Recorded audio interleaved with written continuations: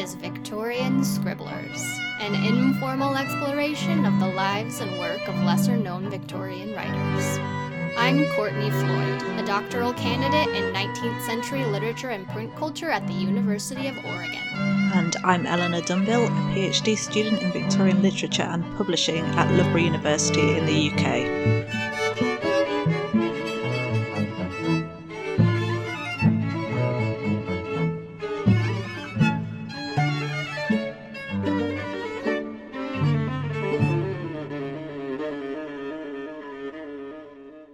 Welcome to episode 7.5, Rectors, Vicars, and Curates, or What's Up with All This Religious Terminology? It's just me, Courtney, today. Unfortunately, Eleanor was not able to make it, but I'm going to give you a mini overview of the Victorian religious scene, starting with some important dates. In 1454 or 1455, Johannes Gutenberg printed the Gutenberg Bibles, putting religion and literacy into the hands of the public. In 1517, Martin Luther's 95 Theses signaled the impending split of the Catholic Church into Catholic and Protestant branches. In 1534, the Act of Supremacy transferred the Pope's power to Henry VIII in England. In the 1550s, Edward VI made Protestantism the official state religion.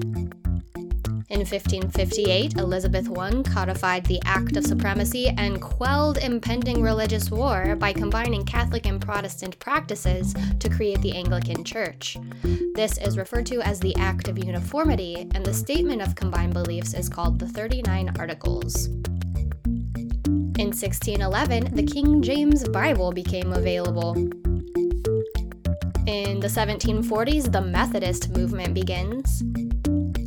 In 1789, Jeremy Bentham's Introduction to the Principles of Morals and Legislation is published. In 1795, Methodists officially split with the Church of England. In 1828, the Catholic Emancipation Act restores civil liberties to Catholics. Yay, they can vote again! In 1845, John Henry Newman converts to Catholicism and sets off the Oxford movement. In 1861, John Stuart Mill's Utilitarianism comes out. And in 1865, William and Catherine Booth found the Salvation Army.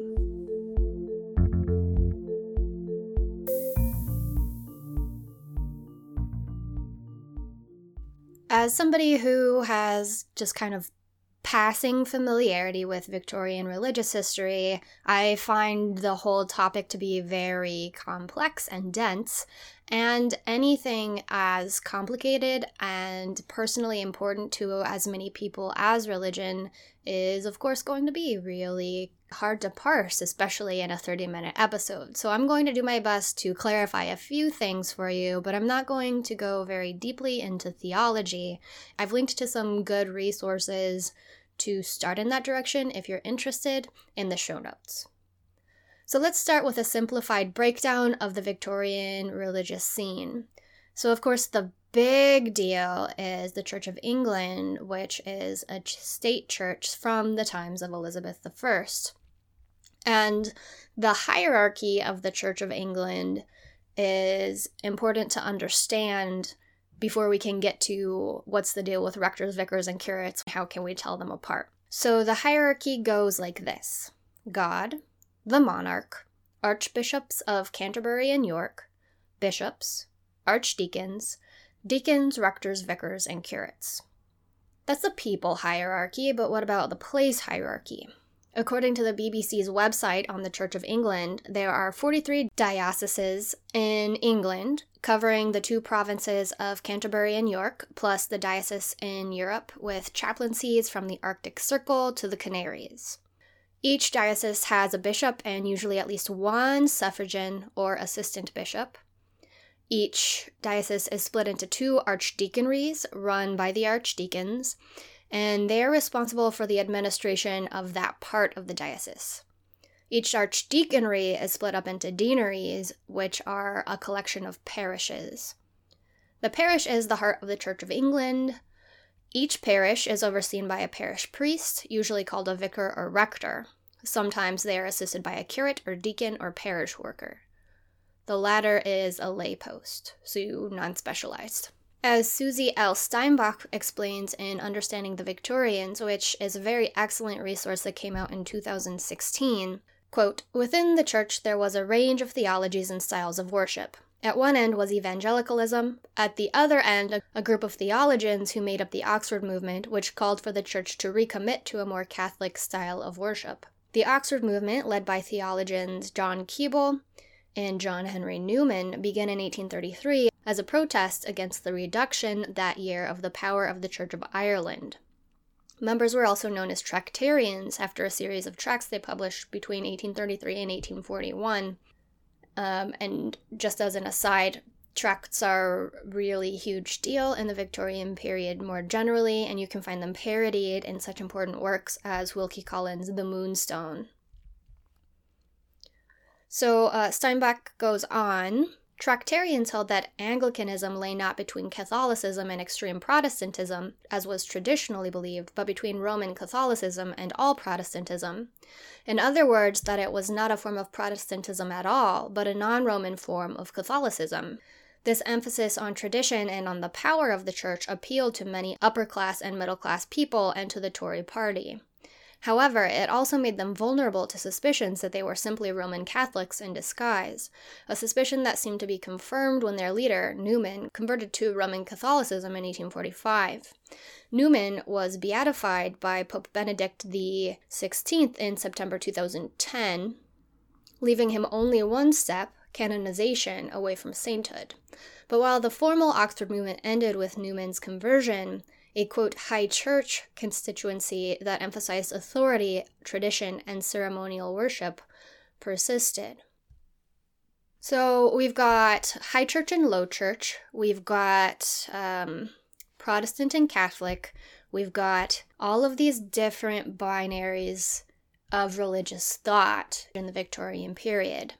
Other Protestant denominations at the time included Quaker and Unitarian faiths, which date back to the 17th century, and the Baptists.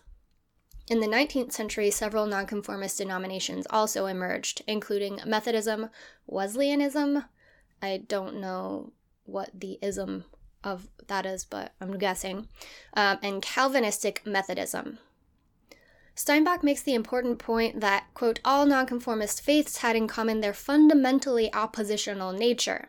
In British society, not only was the Church of England closely tied to the landed aristocracy, but the established church was, unsurprisingly, given the term, part of the establishment. It reinforced hierarchical society and values. To be a religious nonconformist was more than a religious stance. It was fundamentally oppositional, anti-establishment stance, end quote. Which kind of is exemplified best of all by the Salvation Army, which is a religious movement that is built to serve the working class poor in the East End of London. Judaism was also a small but growing presence in the 19th century religious scene in England. Perhaps not as small as we think, because I suspect rampant anti-Semitism may have encouraged people to hide their faith. Steinbach notes that it was, quote, still largely concentrated in London, and by it, I should say Judaism, in the 1870s, and, quote, consisted by 1881 of approximately 60,000 people led by city and landed men. To put that into perspective, in 1881, the population of London was almost 5 million people. So evangelicalism is one of the hugest and most pervasive religious practices, but also discourses in the Victorian period. And so just a few fast facts about that. It swept Britain from the late 18th until the mid-19th century and set the tone for religious life and much of public life, generally for the better part of the Victorian period. It's not necessarily linked to political conservatism, which is actually more associated with the Anglican Church, but evangelicals could be socially conservative, and they were, in fact, very suspicious of and looked down upon activities like drinking and dancing. but they were often very radical politically, involved in causes such as the campaign to repeal the Contagious Diseases Acts, for example, which involved promoting the civil rights of prostitutes. Evangelicalism gained popularity as a reaction to what seemed like the spiritual emptiness of the high church Anglicanism. It was not a specific theology, but rather an approach to Christianity, and an approach that's really characterized by emotional resonance to God and religion. And this was often interpreted by non-evangelicals as zealotism or fervor of a hysterical kind. Evangelicalism rejected ritual in favor of a direct and personal relationship with God. It was more simple, like you and your Bible, you and your prayers. Individual reflection and inner self-awareness were really important to the movement. The Christian gospel was especially emphasized as important within the Bible, and missionary work was very, very, very important. This list, by the way, is also drawn from Steinbach, who is one of the most up-to-date resources on Victorian culture and society. Her work updates one of the foundational reference texts in Victorian studies, which is Richard Altick's Victorian People and Ideas. So moving on. According to David Cody's article on the Church of England for the Victorian Web, which is another resource we often use here at Victorian Scribblers, and you've heard us talk about it before, quote, in the late 18th century, there were 13,500 Anglican priests in England, but only 11,700 livings. Fixed incomes derived from church lands and tithes and attached to a particular parish to support them. And many of the livings paid so poorly that many priests held more than one. Some priests, too, thanks to political and social influence, controlled more than one of the wealthy livings. In addition, the church was far too dependent upon political and economic interests to reform itself. Half of all livings were granted by landowners, and the government had the right to appoint all bishops, a number of prebends, and hundreds of livings, so that it is not exaggerating too much to say that the church became, to a considerable degree, the preserve of younger sons of members of the aristocracy who had little interest in religion and less interest in the growing numbers of urban poor. There were, in consequence, over 6,000 Anglican parishes with no priests at all. Cody points out that this gap was quickly filled by Methodist evangelicals in the 19th century, and it's something that Francis Milton Trollope chronicles in the novel I've been mentioning over and over this season, The Vicar of Wrexhill. But he also makes a really important point that as a career path for younger sons who weren't going to inherit estates, but who nevertheless needed a secure living, often to support frivolous lifestyles, the men who held these roles often used them to support other interests and livings. And so in fiction, for example, they're often amateur scientists and natural historians.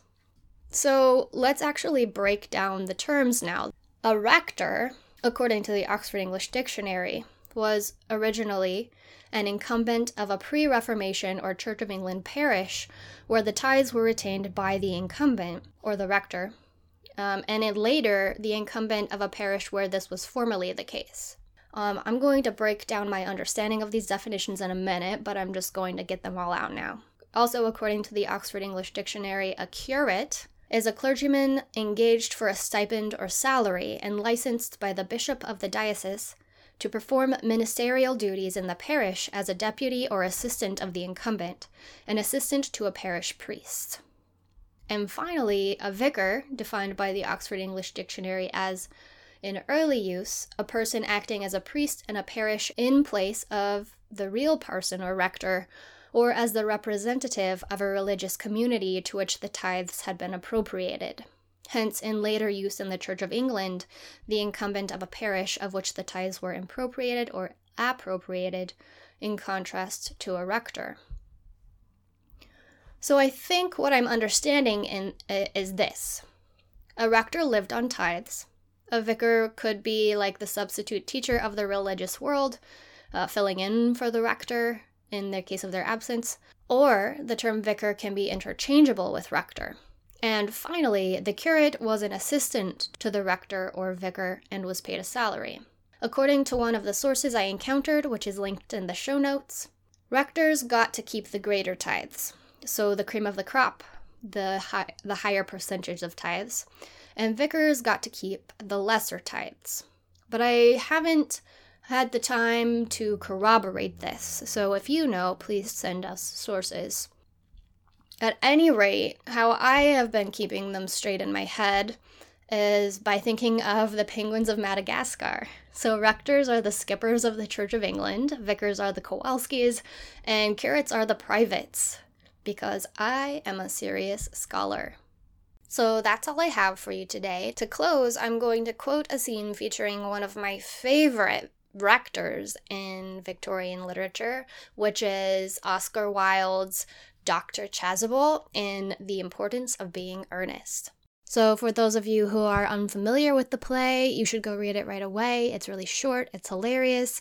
The characters run around under the assumed name of Ernest, professing that it's the best name, and the heroines say they'll only marry characters named Ernest, which means that their male love interests then need to set about trying to get their names officially changed if they want to keep the women they love, and that is the driving force behind the scene that I'm about to read to you, which features Jack, who, unbeknownst to everyone, well, no spoilers. Anyway, who wants to have his name changed to Ernest, Miss Prism, the governess for his ward, Cecily, and Dr. Chasuble, the rector. Jack. Ah, that reminds me. You mentioned christenings, I think, Dr. Chasuble. I suppose you know how to christen all right? Dr. Chasuble looks astounded. I mean, of course, you are continually christening, aren't you? Miss Prism. It is, I regret to say, one of the rector's most constant duties in this parish. I have often spoken to the poorer classes on the subject, but they don't seem to know what thrift is. Chasuble.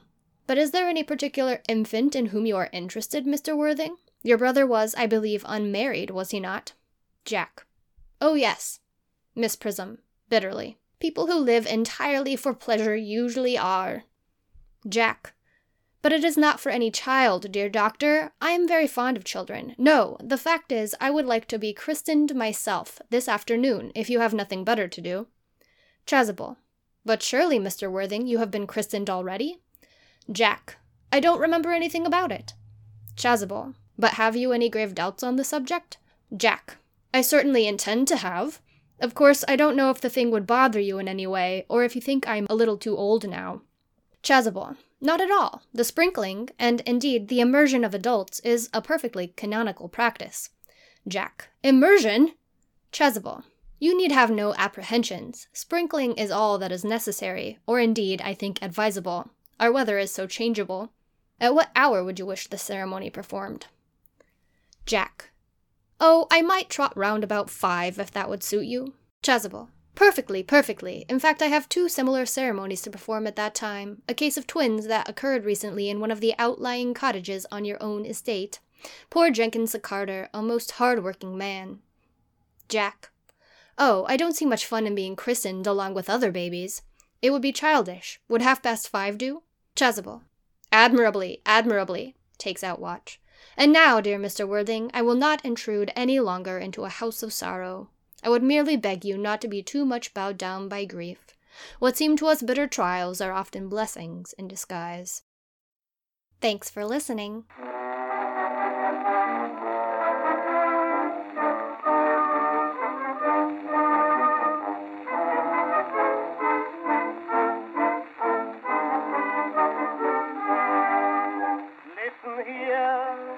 Listen here, all my brethren, listen here. Last Sunday week a christening we had. Young Mrs. Johnson brought up on the lad. She said ragtime is the craze today. Will you christen it in ragtime, pray? I gazed upon the baby with its face so red. Then in ragtime tones I said, hand it up, and the baby up. I looked on it in its little bonnet. I said, yea, verily, yea. Gazed upon its features and said, let us pray. Hurry up, its father shouted out. Baby squalling, can't you hear it falling? Take it, Jane, I think it's got a pain in its ragtime violin.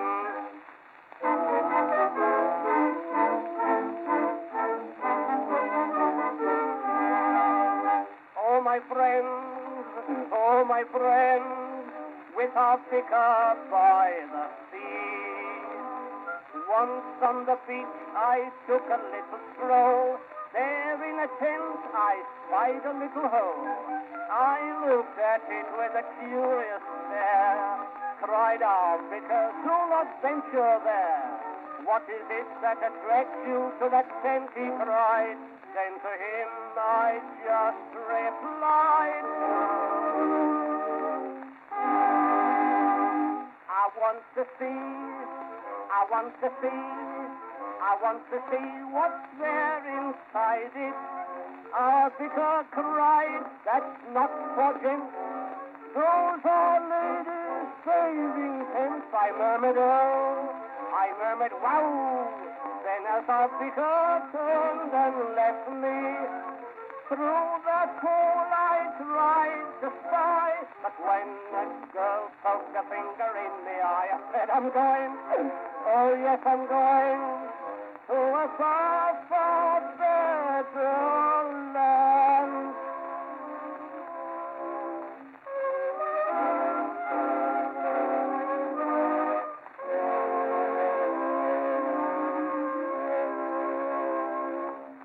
Victorian Scribblers is written by myself, Courtney Floyd, and my co-host, Eleanor Dumbill. All episodes are produced by me with editing assistance from Eleanor. The podcast is made possible by donations from listeners like you. If you liked what you heard today and want to help ensure more fabulous content, head to victorianscribblers.com/support us. Music for this podcast courtesy of MuseOpen and Free Music Archive. Our theme is Joseph Miroslav Weber's String Quartet No. 2 in B minor, performed by Steve's Bedroom Band. The music for our Around the World feature is Poddington Bears Bit Rio. And today's special closing music is Frank Curtis's The Ragtime Curate. After the war.